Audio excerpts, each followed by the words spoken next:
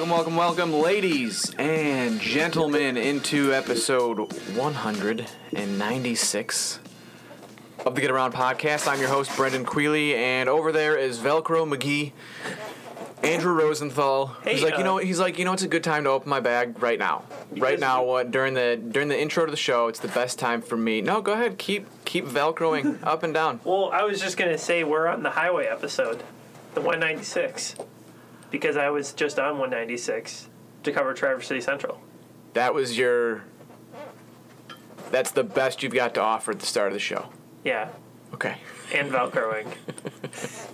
Also in the studio is James Cook. That's why I just don't offer anything. Which is great. That's why we all except for the powdered sugar donuts that you brought here into the studio. I don't know if you're offering those. You're not laughing uncontrollably. No, I'm not, because maybe you'll get the giggles. You know what? I should I drop in? Sprinkle that in? Should I put in a little bit of that into Sprinkle it in? Powder sugar it in. James, he just did the Salt Bay, for those who can't see. So, what was this? This had to be 3-4 years ago, at least.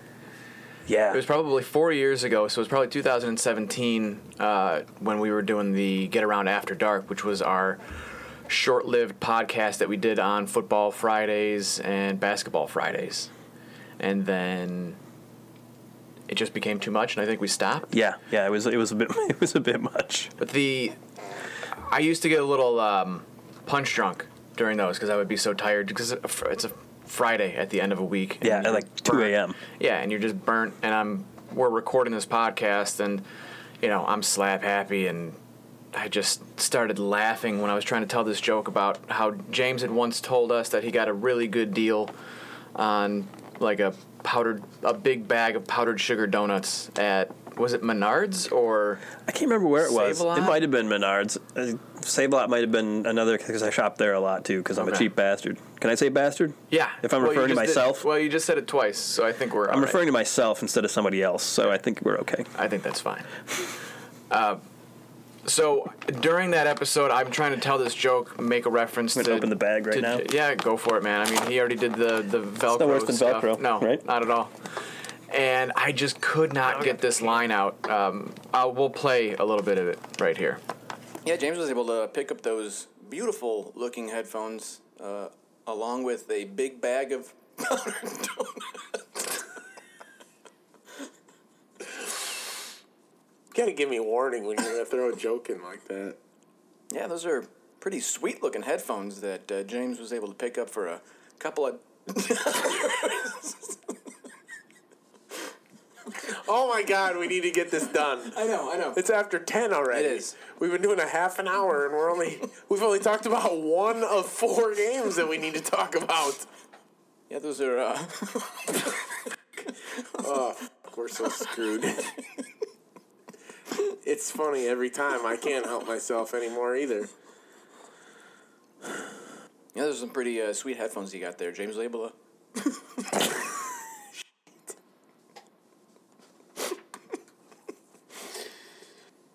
Yeah, those are some pretty sweet headphones that you got there. I thought I had it. Yeah, those are some pretty sexy headphones you got there. James was able to pick those up at the Save-A-Lot for $2, along with a big bag of powdered sugar donuts. Damn it! I almost had it. Yeah, those are some...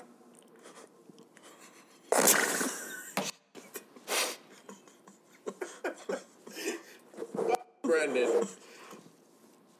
Yeah, pretty sexy headphones you got on there, Brett. I know James was able to pick those up for $2, along with a big bag of sugar donuts.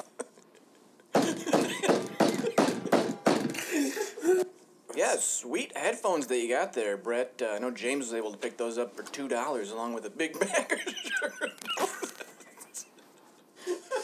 Yeah, that is a pretty foxy pair of headphones that you got there, Brett. I know that James was able to pick those up. Yeah, that's a pretty foxy pair of headphones that you got there, Brett. I know that James was able to pick those up for $2, along with a big bag of powdered sugar donuts for $1. So the show is not brought to you by Little Debbie mini powdered donuts. Instead, it is brought to you by Jimmy John's, our sponsor. Jimmy John's, 2 locations in Traverse City. Freaky fresh, freaky fast. Jimmy John's. Freak yeah. Attaboy. I didn't even need to read that one. I'm sure Jake probably got to that point too, where he never had to. No, he never had. He probably knew all of them. Yeah, by heart. I hosted so infrequently that I had to read them. But yeah, I looked over there and I was like, should I grab it? Nah, I bet I could read it without. Or I bet I could give the read without actually reading it. So it's like me in typing. I still look at the keyboard. I bet you that I could type without looking at the keyboard and just look at the screen like you're supposed to. But it's just ingrained. I can until I start thinking about the fact that I'm not looking at the keyboard, and then And it's a mental thing. Yeah. It's like a 2-foot putt. It's like I know I could make it until I think about making a 2-foot putt, and then I can't make the 2-foot putt. Okay, welcome in, like I said, episode 196 of the Get Around podcast. I'm your host, Brendan Quealy, and in the studio, yes, Andrew Rosenthal and James Cook. Appreciate you guys being here, especially after the last couple of weeks, which have been so busy. Grueling. I don't know about with you travel guys. and weather. My God, I'm like, oh yeah, this is why I enjoyed going to news, because I definitely wasn't working this much. Well, let's say I was working this much. I just wasn't being stressed to the max and having to fit so much into a certain amount of time. And it has been a brutal reawakening for me that has left me sleeping into the afternoon several days after work. At least you know in news, like, on my Friday night, this is what I'm going to be doing, or on the Saturday, this is what we're going to be doing. Oh, that's yeah. But because of playoffs, you just don't know. Right. Sometimes. I can plan to go to a board meeting on Monday night at 6:00, whether that would be in Traverse City or Kingsley or Suttons Bay or whatever. Like now here we are. We don't know where we're going to be on Saturday. Well, we have a general idea of where we're going to be, but there's a good chance that because of the teams that we have left in the playoffs, we could have Traverse City Christian or Cadillac volleyball in Battle Creek at Kellogg Arena on Saturday, and we could have. Well, we have 3 football teams playing Saturday, so one in the Superior Dome. And for the third year in a row, man. For the third year in a row, that would be last year. That would be Suttons Bay. Yes, last year they were. Where did they play the 8-player football game last year? It was someplace Brighton. Brighton. Yeah. Okay. Basically like a glorified driving range. It was like an indoor practice field, kind of. Okay. With pretty limited seating, from what I understand. Okay, because I want to get into the volleyball quarterfinals, I want to get into the football games from this past weekend, but we need to announce our football helmet mayhem winner.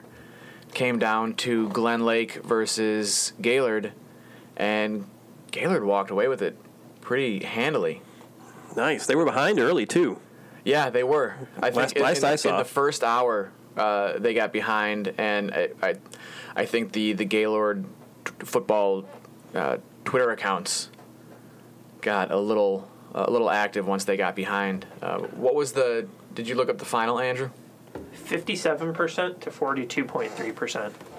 Yeah, you don't expect that in a championship matchup, in a battle of. I tagged the Lakers crew, the student section, and tried to. How many votes did we end up getting? 281. 281. All right, so that's not bad. I think that's the pretty good largest vote count that we had for the tournament. But congratulations, Gaylord! You are the winner of Football Helmet Mayhem. You get nothing other than bragging rights. That's it. I do think it was awesome, though. I think it was a couple weeks ago and a couple rounds ago in the Helmet Mayhem when the Gaylord football Twitter account retweeted one of their matchups and said it was when they were going head to head with TC Central. And it was like, hey, we can finally beat TC Central in something football related. Like, I love that kind of like self-owning. Yes.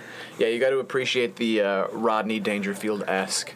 And if you're Gaylord, you've always had the really cool yellow trident, but this year they had the decals for I think it was like a special game for Memorial Day or something, or Veterans Day. No, it couldn't have been Veterans Day. Could have been Memorial Day either, because I think that's in May. Jesus, I don't know when holidays are, except for Thanksgiving, Christmas, Halloween, 4th of July. That one's easy, though. 4th of July is literally on the 4th of July. They had special helmets for, it was either the Petoskey or, did they play Point City? No. It was. Well, they had special helmets. Yeah, they had special helmets. That's all I can confirm. It was for a game. Red, white, and blue forks. Yeah, and which always helps. It was. Before the game they played against Traverse City West. And they maybe should go with them permanently. They're pretty cool, apparently. Yeah, and I thought it was cool that Gaylord St. Mary also got to the Final Four and had a similar thing where they had the stripe down the middle that was an American flag. Yeah, on one of their helmets. We just didn't get the matchup that we were the Gaylord for. On Gaylord. Yes. Battle for Gaylord. Battle of the Alpine Village. That's all I got. Perfect. So let's just move on then. Volleyball quarterfinals we've got coming up. Well, by the time you're listening to this, who knows? The teams that we're talking about could be eliminated or could be on their way to Battle Creek and Kellogg Arena. Two teams we have left, Traverse City Christian and Cadillac. Let's start with TC Christian. And we had, I think, was that our last show? Was Emma Mirabelli? Yes, it was. Wow, okay. That seems like a long time ago also. I know it's only been 2 weeks, but it seems like a couple of months. Again, I think it's just because of how much we've done in the last 2 weeks and how much has happened in the last 2 weeks. It has been nonstop. We were talking about off mic. We were talking about Emma and her prowess at killing the ball and hitting it violently, which we've all now seen in person and felt apparently. Oh yes, yeah, I felt at district championship match. I was standing on the sideline. She spiked one, and it was coming right at me on the bounce. I put my hand up to try to deflect it because I didn't want to get hit in the face, and did a good job. I mean, looked really cool, I'll be honest. And yeah, especially the wincing in pain part. Okay, so that is what I was able to mask, because after I deflected her kill, on a bounce again, by the way, I noticed about 10 seconds later, I was like, oh boy, my wrist kind of hurts. It hurts a little bit, and I'm like, you can't rub it and you can't shake it out because you can't show pain because you're a guy and you're a man. So make sure that you hold that pain in and don't let anybody know, because pain is weakness, which is a dumb way to go through life. Yeah. And even at the post-game interview, after I was like, yeah, my wrist still kind of hurts a little bit. Mm-hmm. Did you give her your health insurance information and say, I'm going to be submitting a bill to you? It was just like after a car accident. So... At that game where they played McBain NMC in the regionals that I was at, there was, I think in the first set, there was McBain NMC players who were like, after points, they were kind of like looking at each other and holding out their forearms. And I think they were like showing each other like the spots that it left on their forearms, like the ball met left. Yeah, she just that ball. Yeah, she's not nice to the ball. That's why, like, I had not seen her play when we talked to her, and I had asked her about spiking the ball into opposing players' faces, and if that has ever happened. And then I saw how hard she hits the ball, and I'm like, she probably broke a couple of noses with how hard she hits it. Velcro and a Twitter notification, Andrew. I'm a popular man, I guess. Wait, how does Velcro make you a popular man? Do you have any cargo pants? I don't really know. There was just there's a couple times in the match against Midland Calvary Baptist. Whew, that's a school name. Where she kind of like, faked the ball over the net with a set. There's a couple other players on that Sabre squad that kind of know how to play the ball well and play volleyball to their strengths per se. Ava Wendell and Juliana Brower. Both players at the net that they're just really smart with their shots, really smart with their attacking. Serving-wise, they were phenomenal in that game against Midland. I don't think there was like a stretch of like 9-0 TC Christian with Mirabelli serving. I'm not entirely sure all of them were aces, but man, they were having a hard time returning her serve. That's for sure. Yeah. So, they got Remus Chippewa Hills on Tuesday.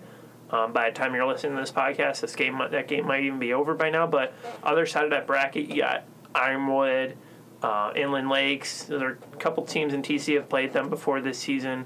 Because Ironwood and a bunch of UP teams were down in Inland Lakes' tournament. So, and I think Central hosted a couple of UP teams as well. I'm not sure if Ironwood was in there, but it's the big matchup everyone I think in the States watching in Division 4 is Battle Creek St. Philip and Adrian Lenawee Christian, number 1 versus number 3.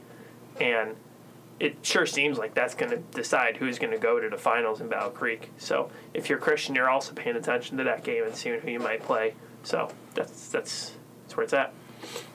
In St. Philip, they're obviously a powerhouse in D4. You know, they came to Leland for the camping thing this summer. A couple teams have probably seen them from that. I'm not sure if Christian was at that, James. They weren't. But they're routinely down at D4 finals, so this might be another year for them. Then in Division 2, we've got perennial contender Cadillac, which won its 9th regional title in the last 11 seasons, just last week, led by Renee Brines, another talented Cadillac squad. James, what are their chances of making it to Kellogg Arena, either for the semis or the state championship? I mean, I like their chances against North Branch in the quarters. They got to go to Midland tomorrow to do that. And you brought up the camp thing at Leland this year. 3 of the 4 schools that were at that camp are in the quarterfinals. Jeez. Leland's the only one that's not, and they lost to a team that's still in the quarterfinals. So Monroe St. Mary, Pontiac Notre Dame, Battle Creek St. Philip. That's a stat. All still going. But, Cadillac, they just have a pretty great all-around team. They got some very good height there in their middle blockers, along with, Miss Volleyball finalist Renee Brines, et cetera. So they've got all the pieces that they need to make another run here to the Final Four, I think. Who knows where we're going to be on Saturday, except we know where Andrew's going to be on Saturday, probably covering the Traverse City Central football game. So let's go ahead and get into that. We had 5 teams alive in the football playoffs going into Friday, and now we've got 3. Traverse City Central, Traverse City St. Francis, and Suttons Bay. Cadillac and Kingsley lost. Cadillac on Friday, and then Kingsley lost on Saturday. I thought Suttons Bay was going to lose on Saturday several times. They got down 14-0, and I was like, especially after an early fumble and then Rudyard taking that back, I think 2 or 3 plays later for another touchdown and to go up 14-0, and then they decided to throw the old hook and ladder. And that's got to be a play you don't really practice that much. Well, once or twice a week, according to them, and had never run it ever. So we're gonna get more into that when we have the hook and the ladder. That could be their new nicknames. The hook and the ladder, yeah. Brayden Opie and Shawn Bramer from Suttons Bay are going to be joining us in studio a little bit later. Brayden the hook Opie and Shawn the ladder. The ladder Bramer. There we go. I mean, they're both pretty tall, so you probably don't even need a hook or a ladder to reach things. Mm-hmm. Terrible joke. Okay, so let's talk about. We'll talk about that Suttons Bay win with them. So let's get into Central and St. Francis. Did you expect Central to do what they did, to win that game against Caledonia as easily as they did? It's funny you describe it as easy because I was there and I wouldn't really say that. Okay. It's.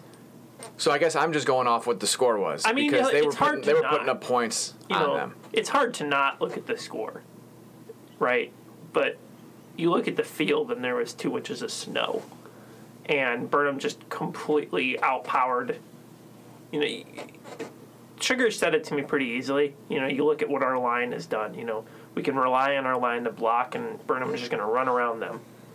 And that's simple football. You know, it's make your block and take the hole of 3 yards in a cloud of dust football Northern Michigan is known for. But when you add a kicker like Everest Noyes, who's automatic on field goals, I think he's only missed like once or twice this year. Automatic and extra points, you know. And have him boot the ball like 60 yards into the end zone, play after play. You're giving Caledonia a long field so frequently in the snow. And that really was the game changer, at least how I saw it. You know, you allowed your defense to make some mistakes. You allowed your offense to fumble the ball a couple times. And even Josh said after the game, you know, in a snow game, that just is what happens. But because they were playing, like, they had to go 80 yards each drive, they stopped them all but one time. And it was probably the best game I've seen Central play, personally. Wow. Like, in the snow. In the snow. Like, as a team-wise, I think it was one of the best, like, 11 on, 11 off games I've seen Central play. Because those guys were really athletic on Caledonia. They had guys that could run the ball if they needed to, and they weren't able to do much. I saw them try 20 passes and complete twice.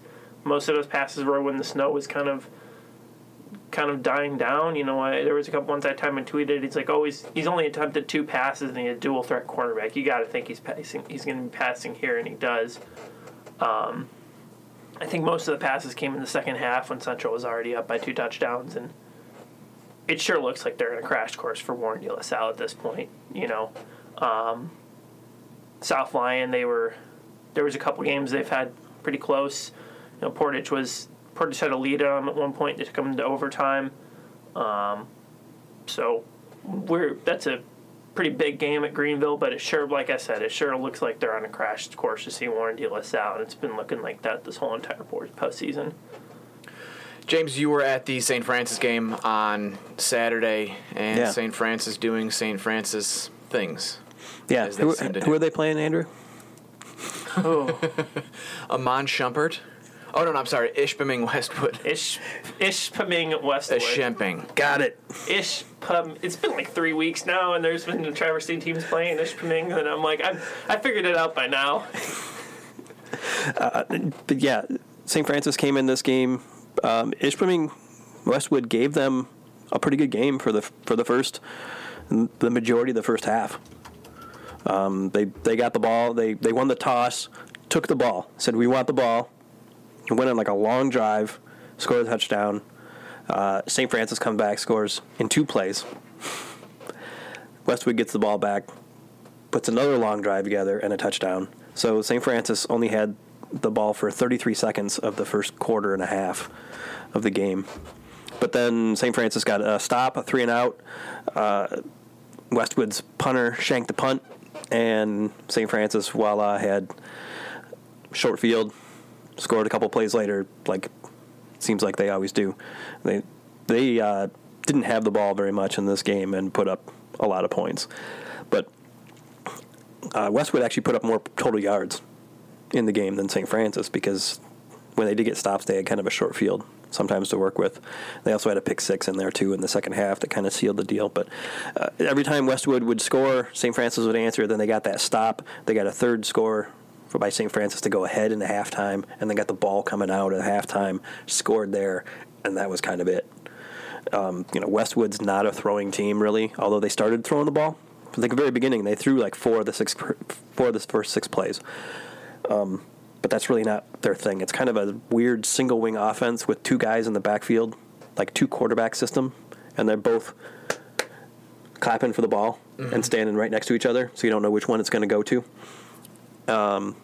But pretty much one's the running back and one's the quarterback kind of thing. But St. Francis took a while to adjust to that. Once they did in the second half, they really kind of shut them out, except for one kind of later touchdown.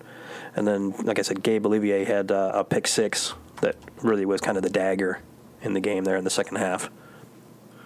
How do you feel about the Glad's chances against Pewamo Westphalia? It's another game between two undefeateds. Pewamo was ranked a little bit higher than Westwood was, and it's a neutral site game. But I think that St. Francis, being the number one ranked team in the state, has to be the favorite in this game. But they've gotten to this point in other games, in other seasons. The semifinals, you run into a team like New Lothrop, Pewamo, Ithaca, any of those programs, and these are the elite programs of this division. So you can't guarantee anything. St. Francis is one of those as well. They're an elite program now. Yeah, have been for a while. Right. So, I'm expecting a good game. I think that that Pewamo will be deeper, more able to throw the ball than Westwood was, and that will make for a closer game against St. Francis.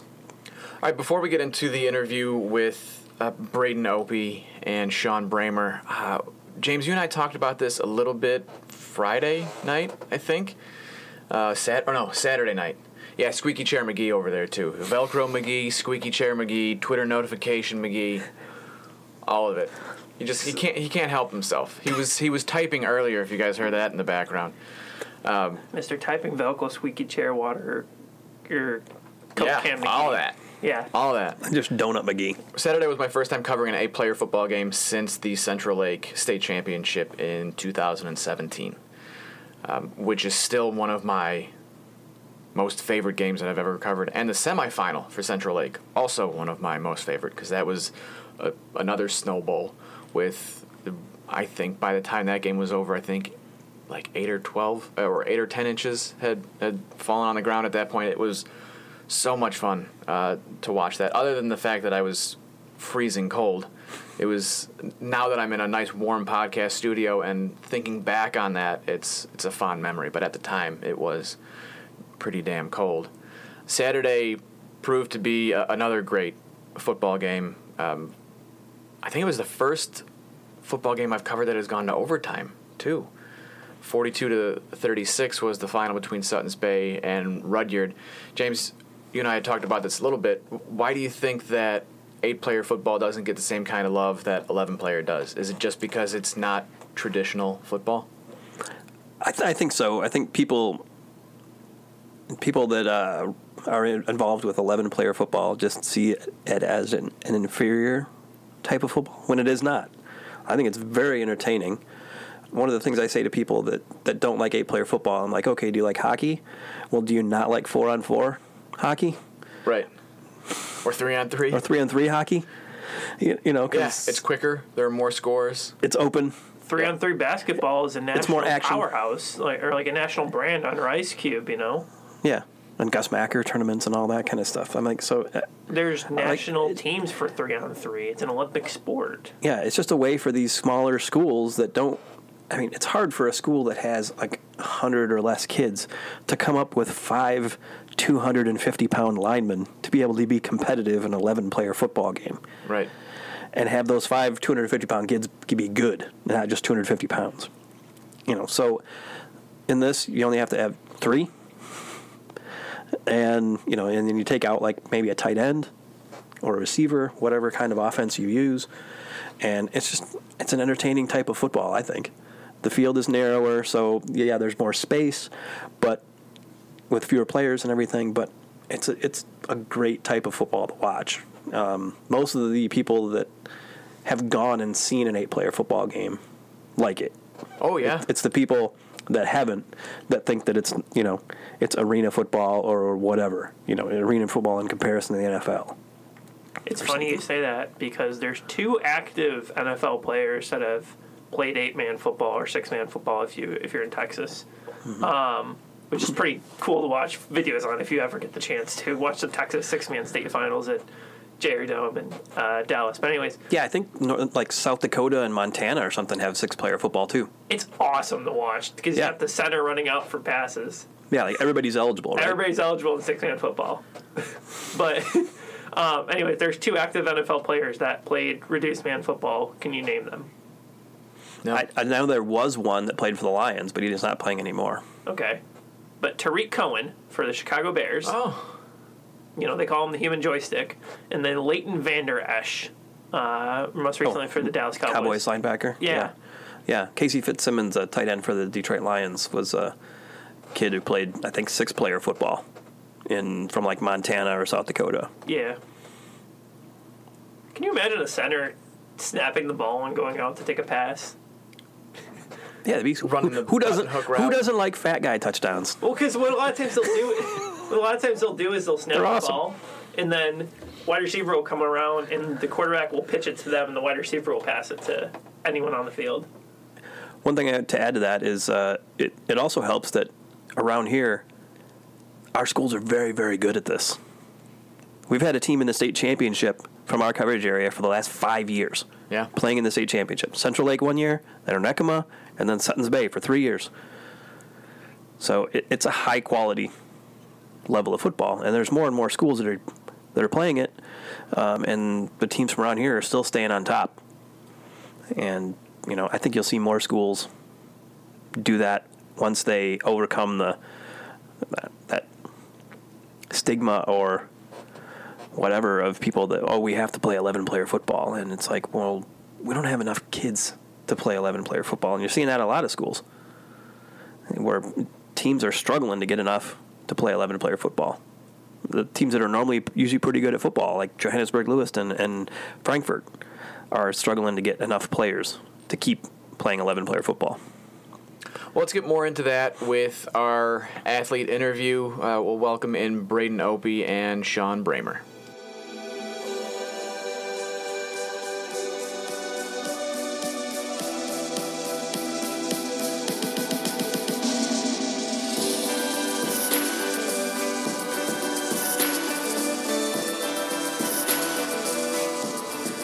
All right, let's welcome in Brayden Opie, Shawn Bramer, the hook and the ladder from Saturday's state semifinal win for Suttons Bay, 42-36.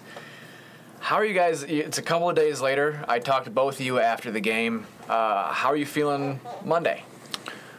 I mean, a little sore, but I'm just happy we got through that game and we got that hook and ladder down. That was the first time in I can't tell you how long that we ran that play. How's Hugh doing? Because I saw you had a bloody nose after the game. Oh, he's good. That was just after the game when we were all in a little huddle, like cheering or whatever. He hit his nose or something, but he's good. So he Post-game injury? Yeah.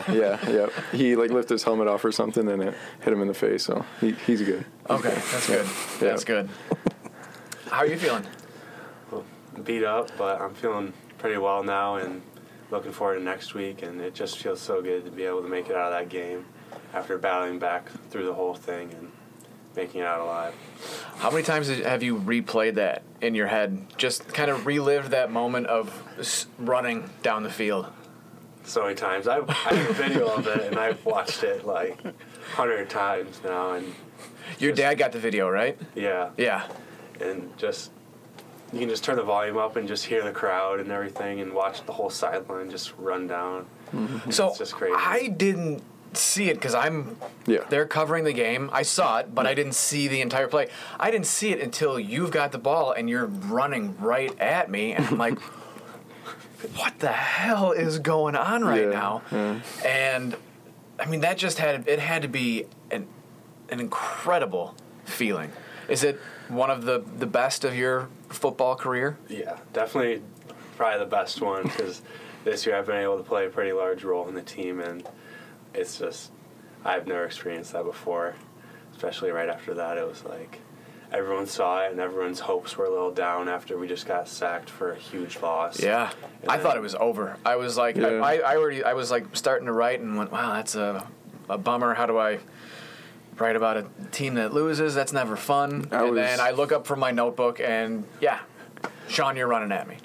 Yeah, I was just thinking of like the headlines that would be in the paper, like Suttons Bay, blah blah, this that. I was like, no, that's not happening. I can't let that happen. I can't let that happen. So on that play, coach called it, and I was like, okay, we're getting this. This is just gonna work, and we're just gonna do this, and we're gonna win this game. And when it was called, I ran the hook, caught the ball, and toss it to him. I looked behind me, and it was just green grass from there, and I was so happy. Before you turn around in that, how much are you worried that when you do that little shovel pass, I can't mess this up? Because it's got to be a timing, right? Surprisingly, that didn't even faze me. It was more catching the ball. Okay, yeah. So, like, making sure I caught the ball, and as soon as I caught it, I just shuffled it over to him. I was like, he's gone. We're doing this, and it just worked, and it's just history from there on. Did you hear the crowd? Yeah. Yeah. You could hear the crowd? It was quiet, and then it just, exploded. Everyone stood up, and it was crazy. I think in that moment for me, it was all quiet, and I was just thinking about it in my head. I heard nothing, and then I realized what just happened, and then I heard the crowd go crazy, and I was like, that just happened. Yeah. That's... It must have been a moment where you're like, did that actually just happen? Yeah. Did we really just do that? Yeah. There's your headline, man. You should have went with that just happened. You didn't get the 2-point conversion after that touchdown. So the game had to go to overtime. Yep. And you needed to, walk-offs don't happen in football all that often, but you got a walk-off touchdown catch. How did that feel? It felt amazing. Just to top off what happened, it was just the perfect moment for me. Every kid dreams of that moment, and for it to just happen to me and have just the series of events happen just like that, it's just the most perfect moment, and I'm going to remember it for the rest of my life. Your dad is obviously the coach. Yep. And your mom was there. She was on the sidelines taking photos. Yep. And we had exchanged pleasantries a few times during the game. And after you scored the touchdown, I turned and I looked at her, and she was a mess. Yeah. She was just so much emotion had overcome her. And I talked to your dad after, and I asked him, what's it like to see your son succeed like that? And he says, well, how much do you want me to cry? And he got pretty emotional, and I saw you were pretty emotional after that. I would imagine after that game, you're not only physically drained, but you are emotionally and mentally drained as well, because you are experiencing highs and lows throughout that entire. Yeah. Were you more tired mentally or physically after that one? I think in the moment I wasn't tired at all. Really? I was just more focused on winning the game, and that's just how I thought of it. I never really thought of being tired. What about the day after? Oh, yeah. I felt it then. Yeah, definitely then. Every day. It's a good feeling, though. It's knowing that you just won that football game and the feeling of being sore. I love that feeling. I every single game, I look forward to that almost. Because I know, if you're sore, that means you played hard and you did your job. Yeah, that's the good kind of hurt. Yep. Right? Yeah. After you work out and you feel like you're like, I just tore all of my muscles. Everything hurts. I can't get myself out of bed. I must have done a good job. Yep. That is good.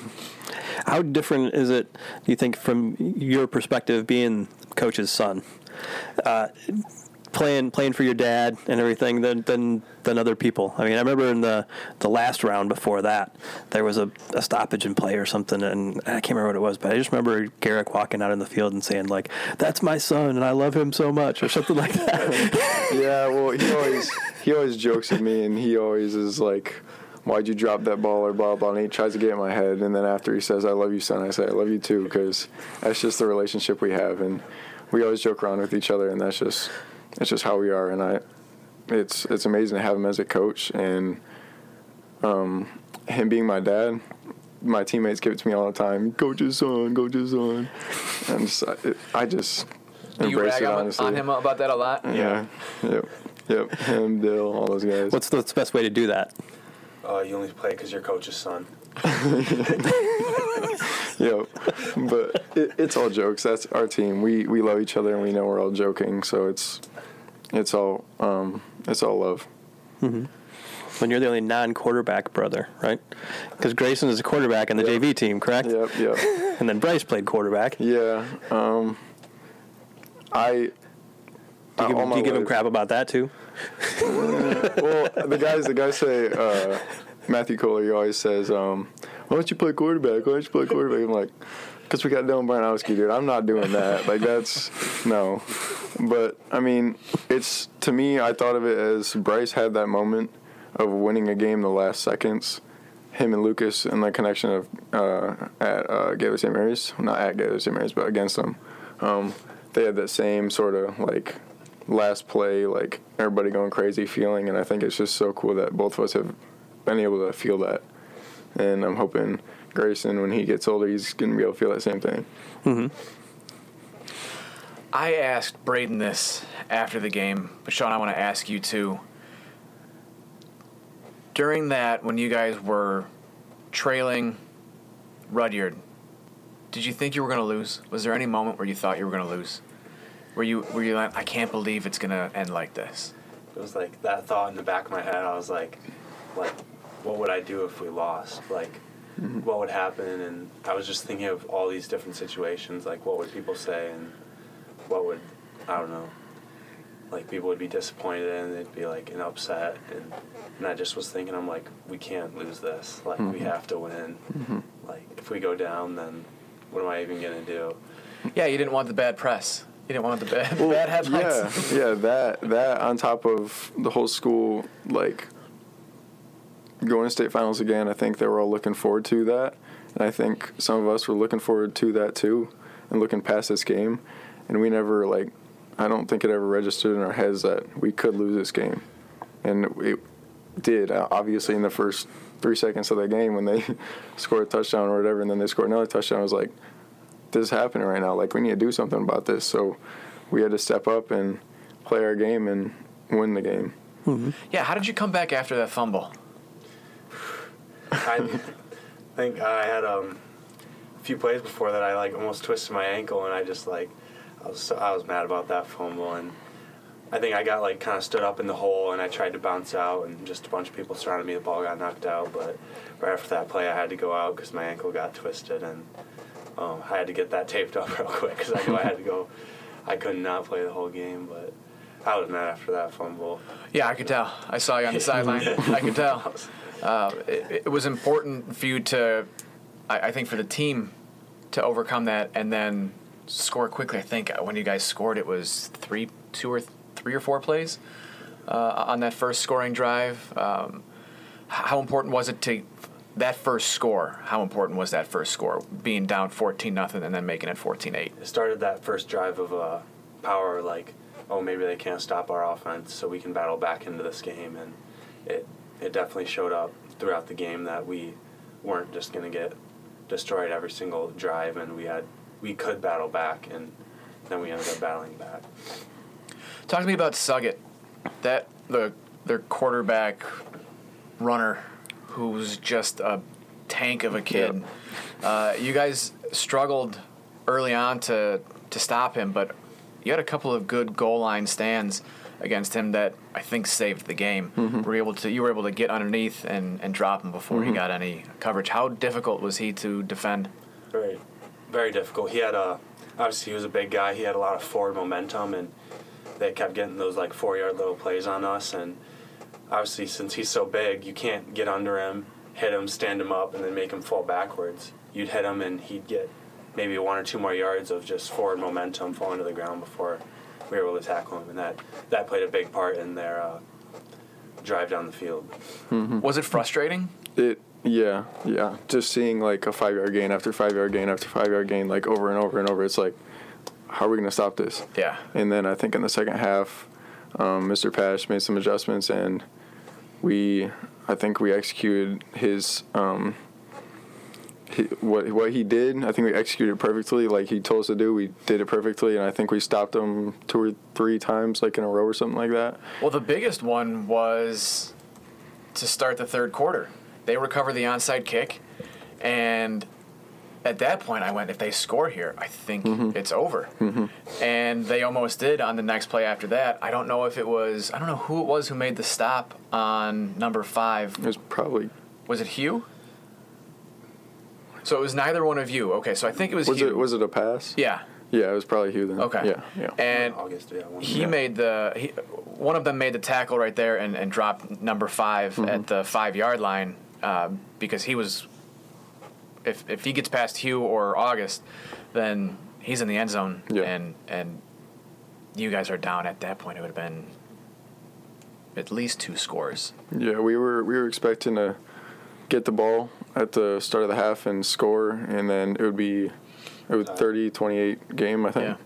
So we were hoping to score and then play our game from there on, and I don't think we were really expecting. We were expecting an onside kick, but not for them to recover it, and that was a little scary when we saw them recover it. It's like, okay, well, we could lose this game. We definitely can lose this game. We need to do something about it quick. What was the message from the coaching staff when you guys were down? What were they telling you? Keep battling. Mm-hmm. Like, obviously, you can't just give up, or else you're going to lose. So you have to keep battling the whole time. And once you stop, then it's hard. It's really hard to get back. Mm-hmm. And yeah, the coaches were saying to us seniors, Coach Opie was saying, is this going to be your last 5 minutes, like in the fourth quarter? Is this going to be your last 5 minutes of football you ever play? And how are you going to remember it? So we did something about it, and now it's going to be one of the best memories we've ever had in football. And now you got another 48 minutes to play coming up on Saturday. How are you guys feeling about that? Good. When you watch some film, we need to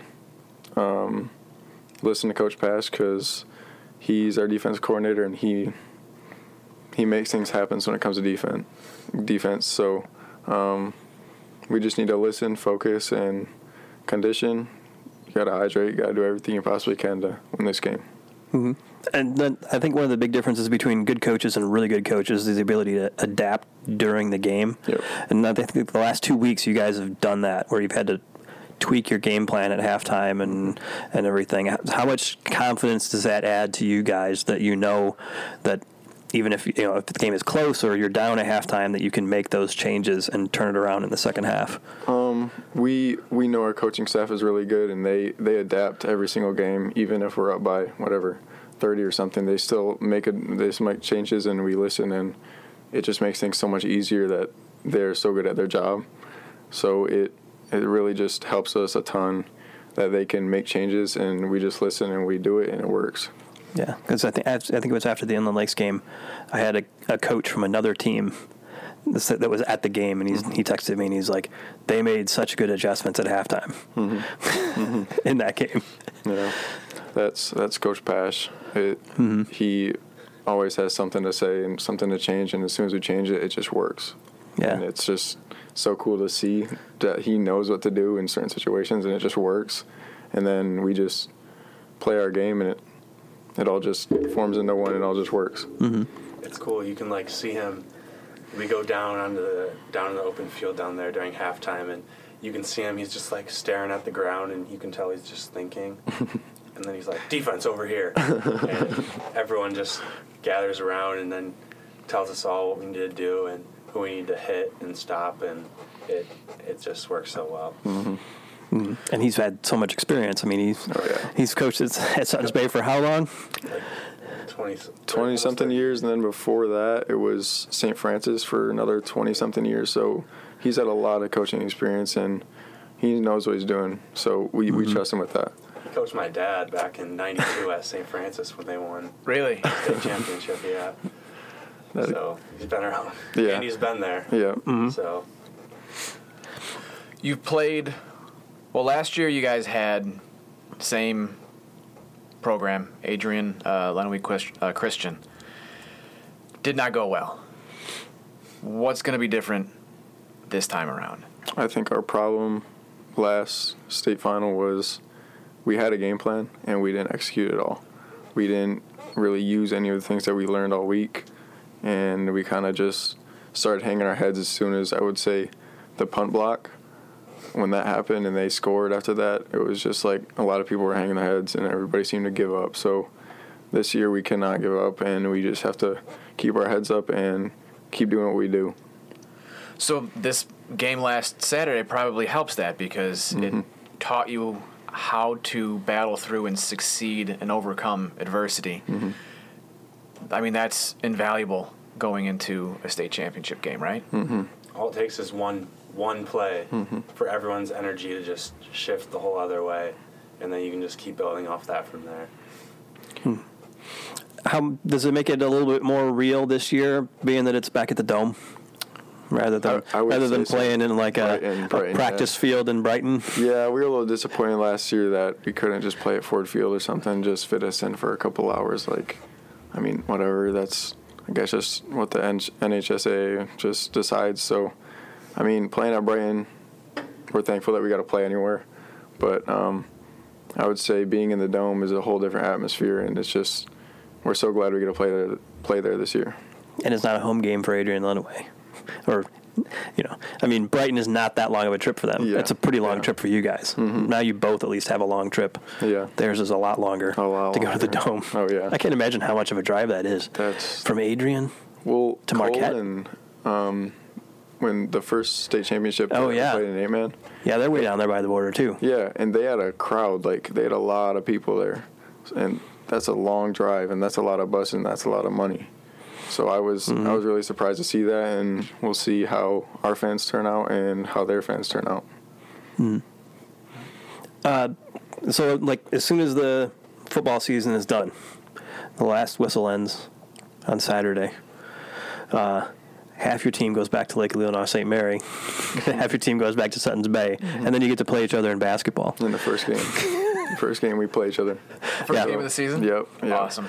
That's going to be cool, but we'll see how that goes. Weird, though, right? Yeah. It's just playing a state championship with your boys and then playing against them in a game 2 weeks later is just really weird. Really, really weird. Yeah.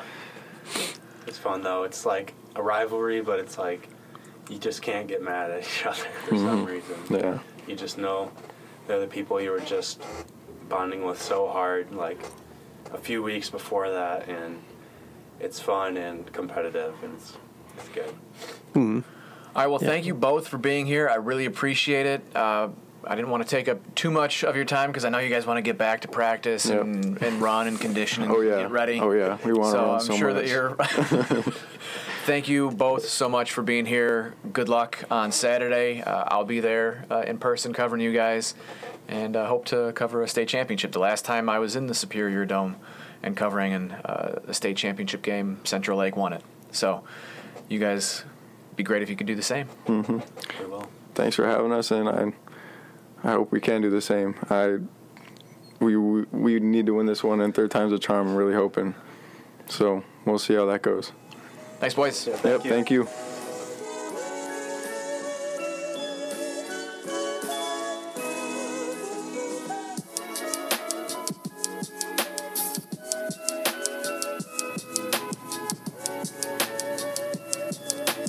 Thank you again to Brayden and Shawn for joining us in the Get Around podcast studio. Really, really appreciate it, and wishing them best of luck come Saturday. And let's just keep that theme going with Shawn and Brayden and get right into the Get Around Hall of Fame, because they are going to be my nomination this week. If you run a play that you've never run in live game action and only a couple of times in practice, and you run it to perfection and you do it in the final 25 seconds of a state semifinal, and yes, that didn't end up being the game winner, it was the game tire, but Brayden did catch the game winner, a walk-off touchdown in overtime.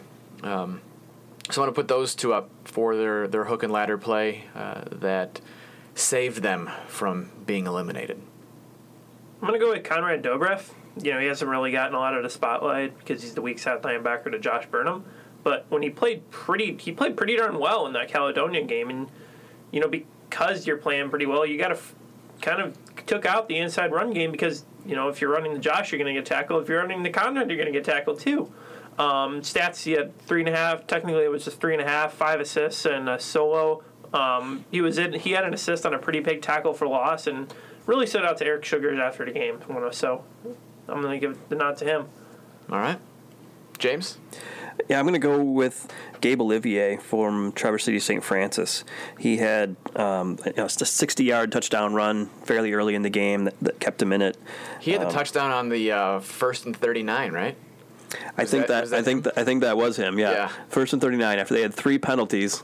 in a row. First and 39. That was like the first thing that Harrison brought up to me when he came out to Suttons Bay on Saturday. He's like, "You're not going to believe it. There was he was just telling me about it. He's like, yeah, they had a first and 39, and then he says, and they scored a touchdown on the next play.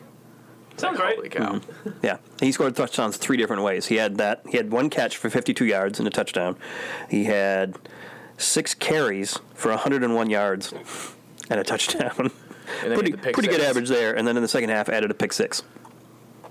All right. So there are nominations. Andrew, you want to start the voting? Ooh. I thought Hook and Ladder was pretty darn cool when I saw it on Twitter. Okay. I want to see a video of the play if it's out there. Well, you can. Mike Krebs, our photographer, he has like rolling photos. He was doing like quick shutter on that, so he's got a bunch of photos on that. You could ask him to scroll through it really quickly. But I do know that I think Shawn Bramer's dad got it. We would know that because we asked him about it during the interview, which we definitely recorded this portion of after. We still haven't talked to them yet as of this recording. But, James, what are you going with? Yeah, I'll go with Hook and Ladder, too. I mean, because it gets them to the finals, too. And it's just a cool play, cool time to call it. See, this is surprising because, yes, I put them up for nomination. I was going to vote for Gabe. Only because I think that Suttons Bay is probably going to win on Saturday. And it is tradition to put in a state championship team into the Get Around Hall of Fame, so all of them would get in. But if we want to, I'm more than happy to put our guests into the Get Around Hall of Fame. Now, we would have put Hunter Jones up. You know, he ran runner-up finish in Nike Cross Regionals. That's a 4-state regional. Again, running against guys from, like, the best guys from 4 different states at where they run the, NCAA national championships at the, I think, at Laverne Gibson Cross Country Course in Terre Haute, Indiana. Yeah, I think the winner was from Missouri. Yeah, Rockbridge. Or something, yeah. Powerhouse in Columbia. Yeah. I mean, we would probably put Julia Flynn up, but she's already in as well. Yeah, she won the Meet of Champions and was the number 1 pick in their draft. And she's also going to be running in the Foot Locker Regional. Well, now it's called East Bay Cross Country Regional, but and won Miss Cross Country. Right. So that's gonna be next Saturday at basically my backyard in Kenosha, Wisconsin at UW Parkside. So. All right, well, congratulations to Brayden Opie and Shawn Bramer. You are the latest inductees into the Get Around Hall of Fame, and they might be adding more hardware to their collection if they win a state championship on Saturday. And speaking of that, let's get into our trifecta. This is kind of a ridiculous question, and it doesn't have to be just sports. But if you could win a state championship in anything, what would it be? Ooh. Cool. I just read this on the budget just now, so I haven't thought about it. Well, that's perfect. It could be it doesn't have to be a sport. It could be It could be anything. You can go back if we can look at this. So it could just be like the state championship. It could be the state championship of being rich. Sure. You could be That would be. That would make you one of the potentially 50 richest people in the country. I got one. I want to win the state championship in wearing T-shirts at the same, wearing loads of T-shirts at the same time. You know, those videos where people put 50 or 60 T-shirts on. And then they all have a panic attack because they can't get out of them. Don't you see? Haven't you seen that? After that doesn't seem like any fun to me. But yeah, if you want to, I mean, I'll watch you compete in that. I'll watch you put on a bunch of T-shirts. I'm not going to watch that, honestly. I don't know why I said that. I was thinking about it. I'm like, I'm not going to watch Andrew Rosenthal put on a bunch of T-shirts. Morbid curiosity. To watch him have the panic attack? Yeah, that would. It's like we want to. I'm not cheering for that. I don't know if I want to have a saw next to me to make sure to get them all off, but. How many T-shirts do you think you could put on before you have a panic attack? I don't know. Well, if you want to win a state championship in it, you got to practice, son. You got to have a goal. You got to get up early every morning and start putting on T-shirts. How about 20, 30? 20 or 30? I've seen the ones where they put 50 or 60 on and they fall over because the weight of the shirts are too heavy. Wow, how do you even get? They got to be in ascending size? Well, yeah, they shirts keep getting bigger? Yeah, they'd Yeah. have to be. Yeah. And So would it help you to be thinner yeah, I am. to start? I mean, that's got to be part of your training, is that you're going to lose some weight? I don't need to lose any weight. Yeah, I have nothing to lose. So there's this show on Netflix called We Are the Champions. I don't know if you guys have seen that, but it's a documentary series about all of these weird competitions. So one of them is the cheese roll, which I'm sure you guys have seen, where they roll the cheese down the hill and then like the big hunk of circular cheese, and then people chase it down the hill. They have dog dancing and competitive yo-yoing. The competitive yo-yoing episode is probably one of my... It's really cool. You owe it to yourself to go and watch it. Yodeling. Chili pepper eating. Ooh. That one's fun. And so that's why I thought of it, and I thought, well, what would be a fun one that I would want to compete in? I think I would go with skipping stones. Okay. That's a fun activity. I think they have like a competition on Mackinac Island. There's got to be.